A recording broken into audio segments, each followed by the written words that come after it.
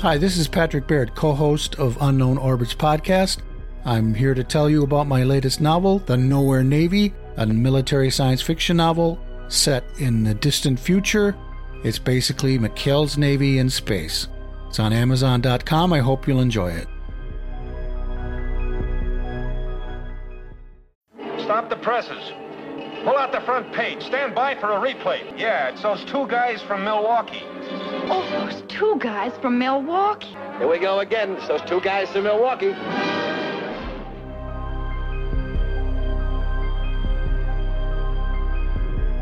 Welcome to Unknown Orbits, the podcast in which two writers discuss everything science fiction from Gernsback to Roddenberry.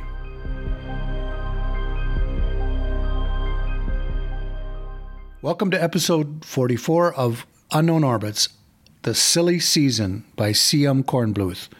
I'm Patrick Baird. And I'm Steve Wrightsey. Today's story starts out during a slow news cycle. A wire editor is pressed for a sparkling little news item. Would you like to explain what the wire is?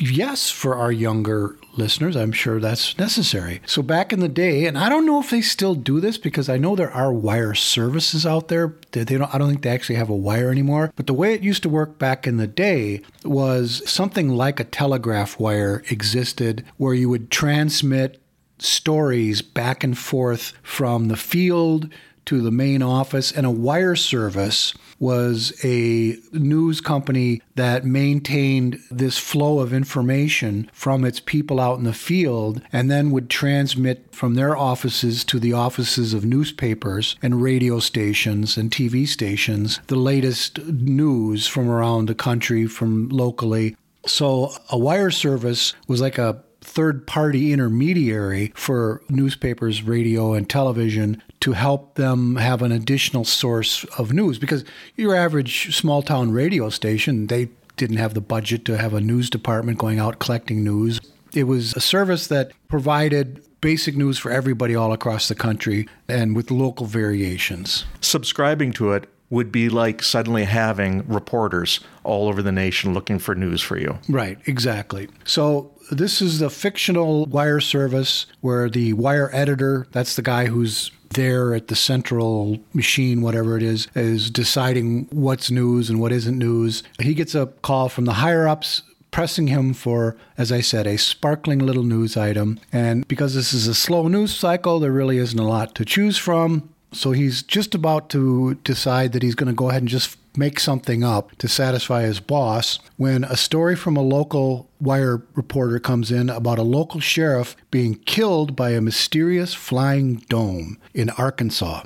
So he takes that little fragment of a story, hypes it up, adds some fake stuff to it, sends it out on the wire, and it generates a huge amount of interest. So much so that his boss orders him to jump on a flying car, because this is in the future, apparently. Oh, I missed that. Yeah, he head straight to Arkansas to cover the story himself.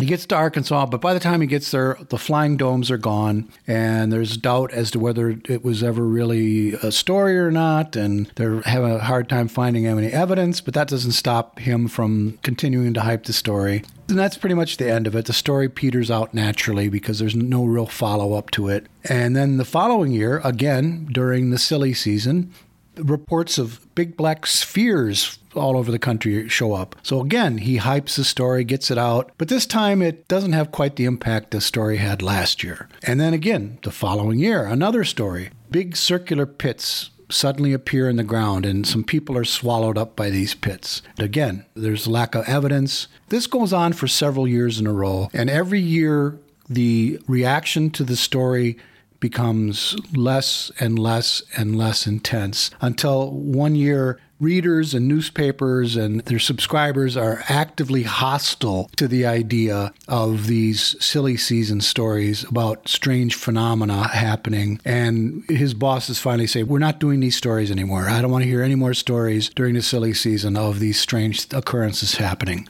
And then the following year, the Martians arrive for real, having lulled the world into a false sense of security and conquer a disbelieving world. The end. The Boy Who Cried Wolf. Yeah, that's kind of what it is. But the story implies that all of these events that happened previously were staged by the Martians to try to lull people into a false sense of security. So it's a fun story. I mean, C.M. Kornbluth is a pretty darn good writer. We already did one of his stories, The Little Black Bag, previously, which is a terrific story. Around episode 3 or 4 even. I think it's 7. I'm not sure, to be honest with you. But you can find that on our website, unknownorbits.com. Good story. One thing that I thought was really cool is Kornbluth actually did work for a wire service at one point.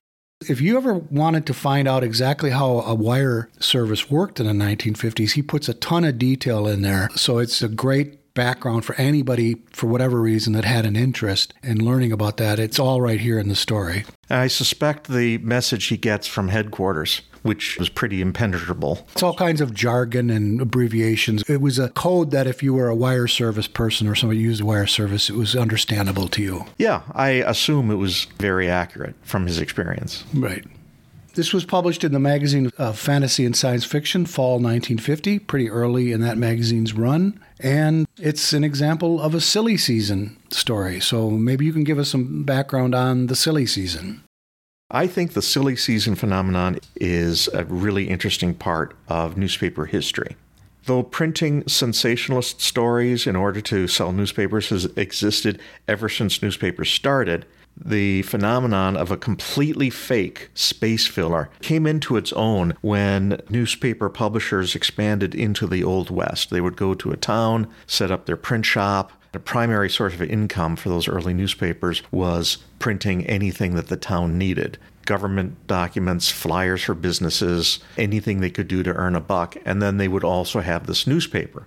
So imagine you're printing a newspaper, maybe it's a larger town, so you're printing a newspaper once a week. You need to fill it. You don't want to delay a day or two. You have half a page that's blank. You have a deadline coming up, which I think is a situation we're both familiar with. Yeah. Early on when we were editors of the student newspaper in college, we definitely had days where we were missing some space in the paper and had to fill it with something quick. Yes, and we found depths of desperation sometimes. I don't think we ever actively lied. I think the only thing that we ever lied about was we created a pseudonym for, what was that guy's name? Craig Roberts. Craig Roberts, who, if somebody wrote like 3 or 4 articles per week in the paper, rather than having their name all over the paper, 1 or 2 of their articles would go out under the pseudonym of Craig Roberts. Craig Roberts was almost always in every week of the paper. Different people on the paper used the pseudonym from time to time. And then at some point, we had the brilliant idea to kill off Craig Roberts. And that was the only time I think we actually lied in the paper, was the whole story of Craig Roberts. I don't remember exactly how we killed him, but we killed him off and we wrote an article in the newspaper about his death. I don't remember who wrote the article, but whoever did, I remember it was pretty well done satire and should have been obvious to everyone except for a reporter at the Milwaukee Journal who wrote a column telling how horrible we were for using a comedic headline on the death of this student. Yeah, they didn't get the joke. That was the worst thing we ever did, though. The silly season was during a certain part of the year as well. There was like a slow news cycle at some point. Until the 20th century, basically, nothing happened from July 4th until harvest time. So that's when you're really desperate to fill your newspaper. And the requirements of a fake story are the hallmarks of a silly season story, in that you can't have the story happen in town because people would know it's made up. So you set it a few towns over. You make it a sensational story with not a lot of real details, but 1 or 2 intriguing little details to lend it an air of credibility. Drop it on page 4 at the bottom, and you've filled your space. Yeah. The first example that came to mind is a famous Texas UFO story. That in 1897, the Dallas Morning News reported a story from Aurora, Texas. It's a small town, 50 miles away, that not UFO. We didn't have UFOs then. We had mysterious airships were a big deal. So their story was this big airship crashes through a windmill into the local judge's garden, which is some nice detail. Yeah, that's some good, colorful detail. And to this day, There is a monument there put up by UFO enthusiasts, and people are trying to get the city to dig up the cemetery to find the body of the alien that was taken from the crash. To this, I will note that old-timers said that it never happened, and one woman pointed out that the judge never even had a windmill. So there you go. Classic silly season story. I don't have a lot to go on, but my impression of the silly season article is that they were meant somewhat whimsically, like a tall tale. Sort of like the Weekly World News. I don't think a lot of people believe anything in that. Yeah, there is a certain tone that you can adopt when you're doing something satirical, like we did with Craig Roberts. As was demonstrated, not everybody gets it. Yeah, the Weekly World News is so outrageous that it would be really surprising if anybody actually really believed anything that was printed in that magazine. But you've got to walk that line where it's just enough to suck you in a little bit, but not so much that you're not giving big clues to people as to the fact that this is all BS. You have to have a certain level of exaggeration in there. Like you mentioned, a tall tale. A tall tale is a ridiculously exaggerated story where Paul Bunyan created the Mississippi by dragging a plow behind Babe the Blue Ox or something like that. Or Pecos Bill lassos a tornado and pulls it out of the way. Right. Stuff that's patently absurd, but is entertaining in its absurdity. So from a writing standpoint, I could see when you're operating a real newspaper, that has to have a certain level of credibility. You know, you cannot put too much satire into your paper. Otherwise, people will start to disbelieve important news stories. Yeah. That would affect your ability to do your job as a newspaper reporter. But then again, I also remember when I was a kid, the local newspapers would regularly run a April Fool's story on their front page. Oh, we didn't get that.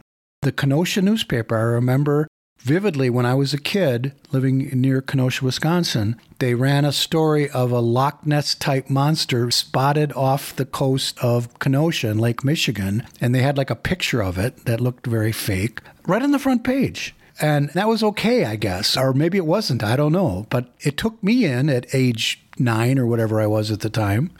In the 1800s, the Milwaukee Journal had a problem with reporters from some now defunct paper, like from Waukesha or Brookfield or something, going onto the loading dock and stealing the journal's papers and then reprinting their news in their own paper. So they printed a fake front page, which is not a trivial exercise in the late 1800s. They typeset. Yeah, that's manual typesetting. That's a lot of work. Printed up a bunch of first pages to wrap around the authentic issues and left a bundle out and let them steal it. So that other newspaper ended up running a story on how Jesse James had come to Wisconsin and was robbing banks there. That's great. That's great. He did go to Minnesota, though. Did he? That was the famous, there was a bank robbery in Minnesota that went wrong. Northfield, Minnesota. There was a bank robbery in Northfield, Minnesota. The James gang, it went wrong. Some of their members were killed or captured, and that kind of led to the gang breaking up. Okay. I remember that from the great historical resource of movies. Oh, well. So sometimes newspapers stretch the truth, believe it or not.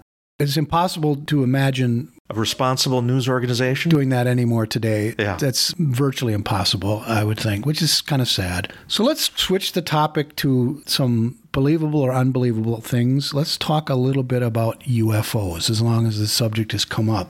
Which turns out is a bigger minefield than it used to be. Which is hard to believe in this age of scientific progress. But to be fair, there have been some fairly startling videos that have come out from the government. Yes. That are pretty startling.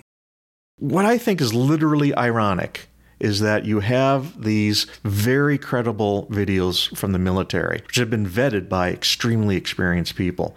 And you have UFO enthusiasts who are denying that these videos are real, either through paranoia over the state, or I honestly think there's a little bit of jealousy there, They don't want the government to announce UFOs. They want to be the ones to find UFOs and announce it themselves. That's possible. And of course, there's people that are going to say, well, you can't trust anything that comes from the government, that, this might be for whatever reasons, that this was staged by the government for nefarious purposes. And one of the things that was a long-standing thread in the UFO community, going all the way back to the 1950s, because if you remember, or if you're old enough to remember, there was things like Project Blue Book, where the Air Force studied, quote unquote, studied these phenomena, cataloged them, and dismissed a number of them as natural causes or whatever. But there was a certain percentage that were left unsolved, that they weren't sure what that really was. And there was a consistent thread of paranoia among the UFO community that thought that maybe the government was faking a lot of these, that these were things the government was doing, and then their response to it was to discredit the idea that UFOs existed, which is a pretty complex con to be performing on the American people, to create hoaxes, then discredit the hoaxes in order to discredit the idea behind the hoax. To be fair, there are two elements that have now been proven. That after the first year or two of Project Blue Book, the Air Force decided, for unknown reasons, the reasons are not documented, but they decided, okay, we are just going to debunk. We're going to come up with reasons for people not to believe any of this. Right. And secondly, it has been admitted that some of our black projects have used UFO lore as cover. Yeah, it's almost a certainty now that some of the sightings that occurred in I think it was the early 90s, late 80s, that were widely photographed and viewed were actually early test flights of stealth aircraft. Do you remember Leonard Nimoy's series In Search Of? Oh, yeah, sure. They did an episode on UFOs. Pretty typical for its time. Nothing stands out except they have this one woman who saw a ship over a remote road. They had a police sketch artist work with her to sketch out the ship. And at the end of the episode, they show it. And it looks every bit like a stealth fighter. Yeah. This is one of the things I think that has been, if not conclusively proven, but there's very strong evidence that some of the sightings that would have been around the time that the United States would have been test flying stealth aircraft at night were stealth aircraft.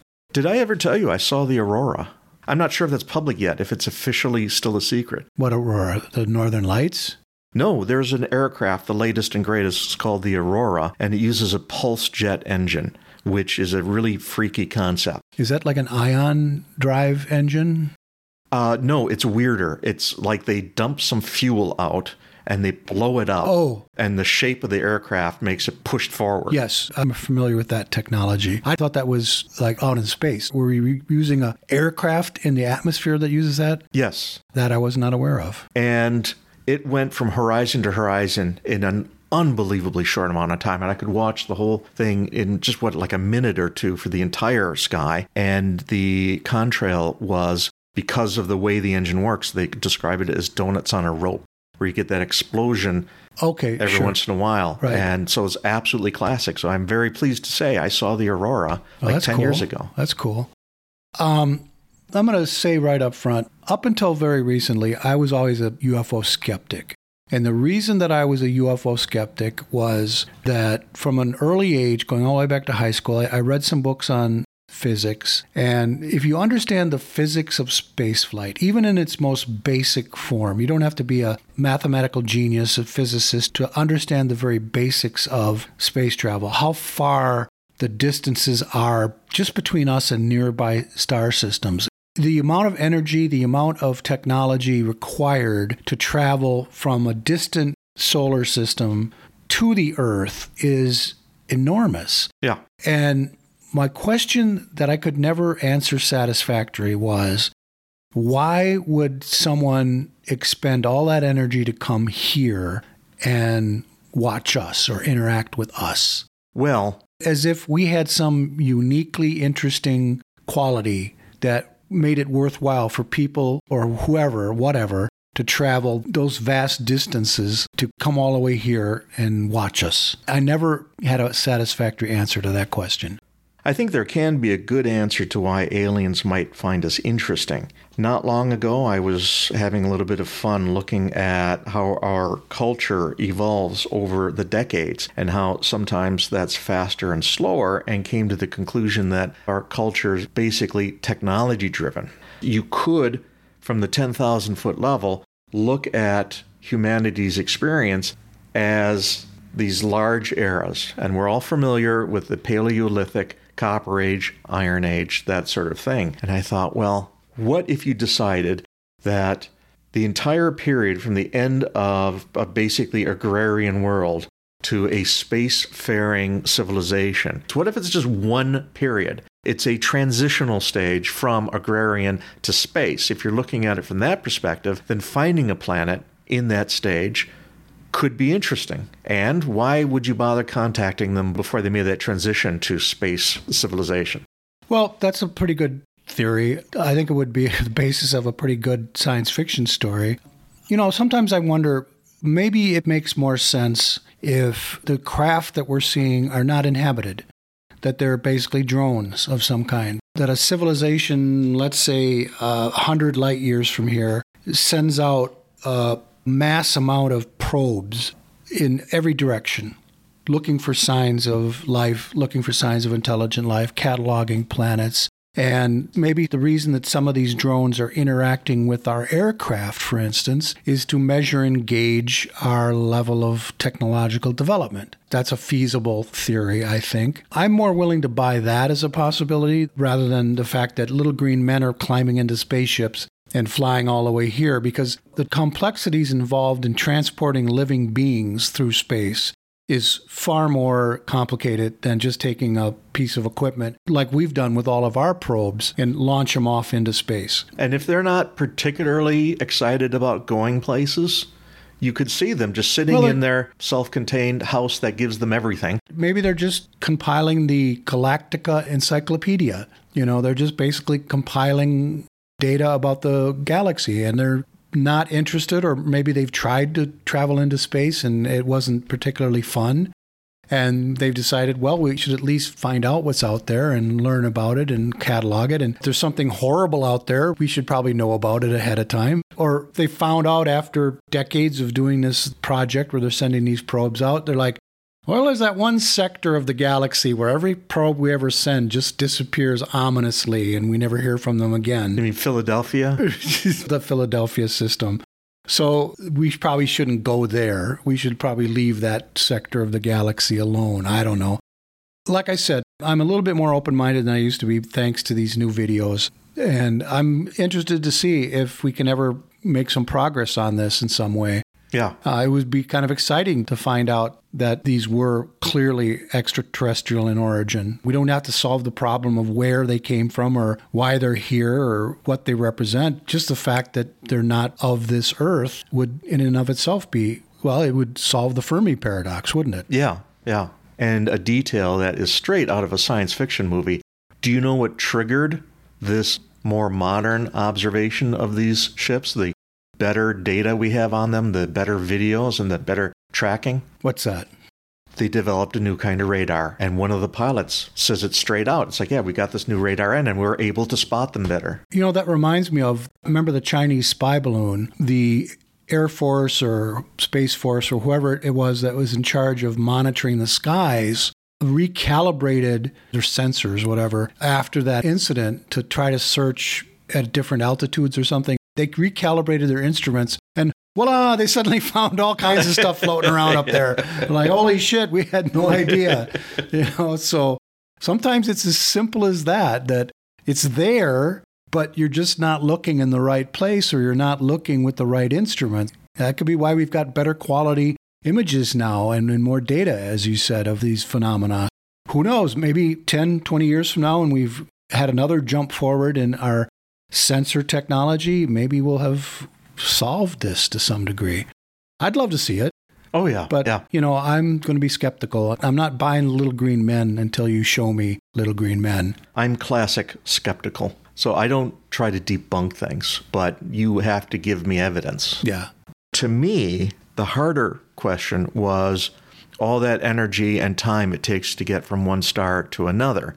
that speaks of new technologies that do things in different ways. And the very physicists who are right now saying, oh, those Navy pilots are mistaken, that must be a happy birthday balloon, they're the ones who every 6 months come out with an article saying how we could build a faster-than-light ship. And as I've mentioned before, as someone who's been writing science fiction recently and has to struggle with the concepts of faster-than-light travel or how to get throughout the galaxy feasibly with some sort of scientifically feasible means, all theories of faster-than-light travel are just that. Yeah. They're barely theories that some over time get debunked. You know, we talked about previously when we talked about cities in flight, we talked about the whole spin dizzy technology, that was largely debunked. But everything that is currently, quote unquote, current science on faster-than-light travel is highly speculative and based on like, well, first of all, we have to discover this unknown element to make this work. We theorize this element might exist, but we don't really know if it does or not. It's a very simple idea that absolutely works. We just have to have a black hole. That's all. It's a lot of almost magical thinking. And that was the other thing that I felt about UFOs was there's a certain amount of magical thinking involved of where they say, well, you know, obviously they're a highly advanced civilization and they have a technology that we can't understand. Well, that's magical thinking. That's not enough to convince me of anything. I think assuming the technology is just as bad as assuming that technology couldn't exist. Right. So the one thing that has changed in my thinking is these recent videos that are vetted, like Steve said, vetted by the military, by the government, many of which are highly convincing that clearly there's some object operating in a way with a science or a technology that we don't understand, that we don't have the ability to replicate that type of behavior and movement. The one that really got me was one of the more recent ones where they were showing a battlefield somewhere. I don't know if it was Syria or somewhere like that. And there was a drone, a surveillance drone, parked above the battlefield, and a globe, like a metallic globe, flew diagonally across the battlefield, and the drone tracked it. So the drone followed the path of this, and it was moving extremely fast, had no visible means of propulsion, and it was a pure silver globe. Now, it was seen from above, so there's possible there might have been something underneath that we couldn't see from that. But that was a very striking piece of video that is not easily explained. And that intrigues me, but that doesn't mean that I'm willing to take that piece of evidence and then make the immediately magical thinking leap to say, well, it's aliens. Or even more unbelievably, it's from the future. Yeah, which I think there's no reason at all to leap to that. Yeah, so I don't want to turn this into a UFO bash fest. And to be perfectly clear, neither one of us are experts in ufology. We're just observers like anybody else who read the news and watch videos online and listen to discussions from people. You know, I can get 20 years worth of Fate magazine online now. That might be fun. I remember I used to read Fate magazine back in the day. Me too. That was a fun magazine because it had like ancient astronauts and subterranean civilizations. And I always liked reading the features that had the single paragraphs from people saying, well, my name's Bob, I live in Kansas, and this following really weird thing happened to me. Sort of like Charles Fortian stuff. For those of you who are not familiar with Charles Fort, I believe in the 1940s, into the 1950s. Early, somewhere. Yeah, maybe even the 30s. I'm not sure exactly when he was active. He collected every bit of weird, unexplained phenomena that he could find and collected them into books and then tried to tie them all together with some crazy theories and stuff. But it's a fascinating collection of unexplained trivia, and it spawned a whole branch of philosophy, Fortean philosophy, I believe, that some science fiction writers were into. The only other thing I would add is when I was a kid, I was into cryptozoology. You know, the abominable snowman, Bigfoot, Loch Ness Monster. Yeah. And there's been some progress in that field, but nothing has really changed since I was a kid 40 years ago, 50 years ago, because quite honestly, probably a lot of these things just don't exist, like Bigfoot. So there's all this evidence of very large hominids, very small hominids. There's this species called the hobbit hominids. On the islands. Found in Malaysia, I believe. So there's certainly evidence of variety among hominids in the past. But I think if we had a collection of hominids, even a small collection of hominids living in the Pacific Northwest or wherever, we would have found a body by now. We would have found physical evidence other than stray hairs. We would have found a body by now. There are arguments about that, but we needn't go into that. Right. And then lake monsters, there's evidence that some of these may be not plesiosaurs. They're actually large varieties of fish or something like that. So there's explanations for those. And I desperately wanted all of that to be real when I was a kid. I wanted the Brontosaurus in Africa so badly. Oh, yeah. I forget the name of it. The Oingo Boingo or something. Boingo or something. And it's always like this one part of the world that's like never been explored. And it's way out in the middle of a place where there's no people. And so that's why it's feasible that something could be there and we wouldn't know it. Now, having said that, there is this new phenomenon where they have been radar mapping the Amazon jungle and finding structures, temples and things in those remote jungles that they didn't know were there before. So there is something to be said for the unexplored corners of the world. There may be secrets there that will be revealed. Shockingly large parts of the Pacific Northwest are completely unexplored. Right. But, again, show me evidence. That's my bottom line for all of this. Show me hard evidence. And if it's good, I'll believe it. Yeah, and I think that's fair. Any other thoughts on UFOs or the silly season? I think that will do. Okay, that's it for episode 44. Please tune in next week for another journey into the golden age of science fiction. I'm Patrick Baird. I'm Steve Reitze. Keep watching the sky. That's all for today. Pat and I thank you for listening and invite you to come back for the next episode of Unknown Orbits.